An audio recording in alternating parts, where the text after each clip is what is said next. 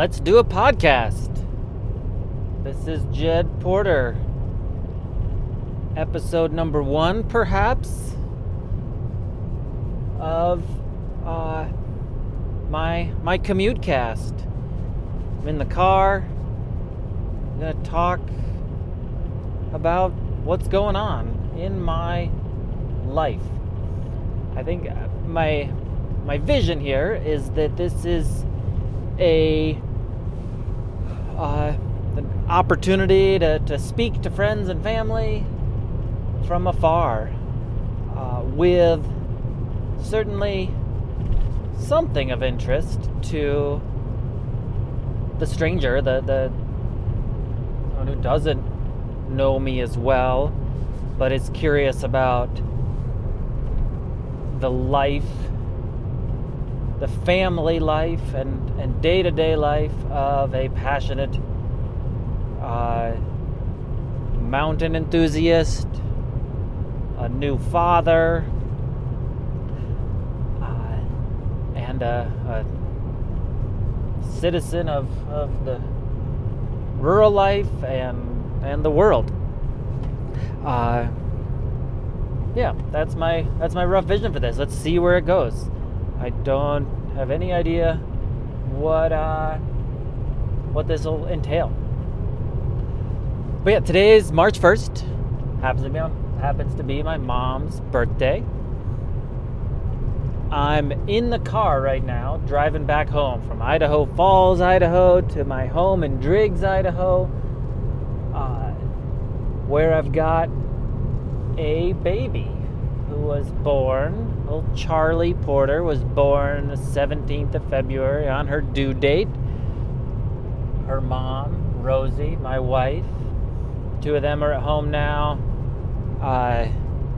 where I'm going back to. I was in Idaho Falls, dropping off Rosie's mom, Charlie's grandma, my mother-in-law, Sue, at the airport, flying back to New York after helping us through these first 2 weeks of Charlie's life. And Sue is underway on what'll amount to about 18 hours of travel back home to her home in rural northern New York. And I suppose that's my first thought here, is the realities of rural mountain life. We're a long way from each other.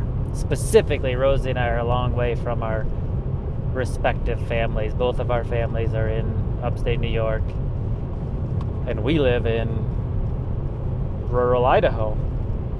Rosie's mom, we got up at 4 o'clock this morning, drove an hour and a half to the airport.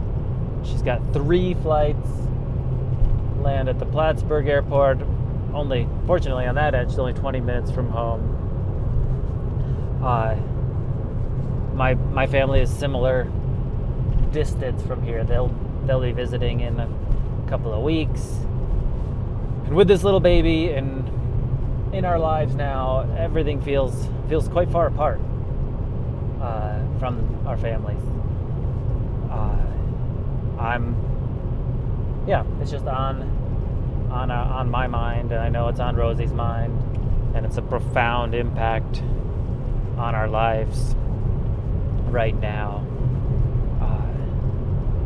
We're here in these mountains, in the Mountain West, for the mountains. It's a clear passion that I've built my life around for decades, and don't see that changing at all. For the most part, like, the mountains mean the world to me, and I've built a life that has me in the mountains, but also allows this family life, with some compromises, of course, in both directions. But in a sense, I've been spent the entirety of my adulthood building a life that allows for the following of my mountain passion while growing a family, and I'm living that existence currently. So that's the morning's activities and its impact on on my thought process. Another thought I've been mulling over is world affairs. I listened to the news a little bit this morning, and it's heavy duty out there. And I think it's quite common for a new parent to reflect on his offspring's future life. What sort of world have I brought her into? I've got, pandemic and pandemic response and global affairs, a nuclear superpower invading a sovereign country as we speak, and our own domestic political matters and local upheaval, and the world feels pretty intense and heavy right now. But it doesn't feel bad to be bringing a child into this world. I suspect I've only lived in this one sliver of history, but my general mindset on things is this suspicion that life always feels a little uncertain, and the world always feels a little unsettled, and that's just a reality, and it's gonna hit harder for us right now, whenever and wherever we are right now feels more intense than in retrospect. Nostalgia is a cognitive bias for sure. We always remember the good old days, and major life changes and expanding families will make certain life situations like an expanding family will make the world around us seem more intense as well. But in the grand scheme of things, when I let myself step back a little bit, I'm not concerned for the world Charlie's entering. We're gonna be okay. And in fact, it feels like a bit of an act of optimism to be growing a family in troubled times or intense times. We're gonna be okay. Shallower, closer to home, more more immediately relevant, but lighter by far is my own thoughts on my personal work and athletic life as a new father.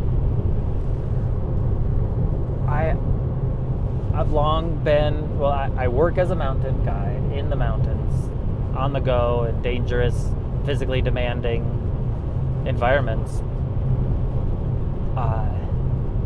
And I think I've thought about what that means as a dad, and I know others think about it for me and on my behalf. What I do for work and for fun is in that same arena. And it deserves some acknowledgement and some thought. And I've been very intentional. I've long been very real about the costs and benefits of the way I spend my time and earn my living. At the same time, I don't really know the difference any longer. This is my life. I love every second of it. But it's all consuming at times and quite intense. And as is parenting, right? And what happens when you bring together two all-consuming, intense sorts of life, sorts of living. I don't yet know yet. I haven't been back to guiding. It's been a couple weeks since I guided. It's been a couple weeks as a dad. I don't yet know what that'll feel like, but I do know that I've been out in the mountains for fun a few times, exercise, skiing near home for 1 to 4 hours at a time on less than a handful of occasions so far, and it feels really darn good. Move the body that way, be in familiar landscapes, familiar situations, while having this just the warmest sort of drive to get back home in an efficient fashion. It's largely manifesting as a high level of presence in the mountains and then back at home. At home, I can't remember ever in my life just sitting at home looking at another human being for any amount of time, much less the hours and hours that I've been doing it. Home has always been the place where I just repack and sleep and eat. But now with little Charlie there at home, there's a whole new presence, a literal human presence.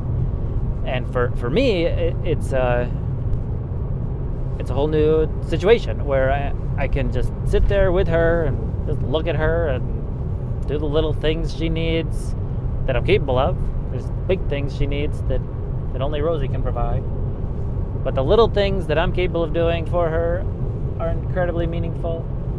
And the things that are further down that Maslow's hierarchy, just her security and what minimal interaction she's capable of, what minimal interaction I'm capable of, is an incredible gift. Just looking at her. I just sit there and look at her for hours at a time.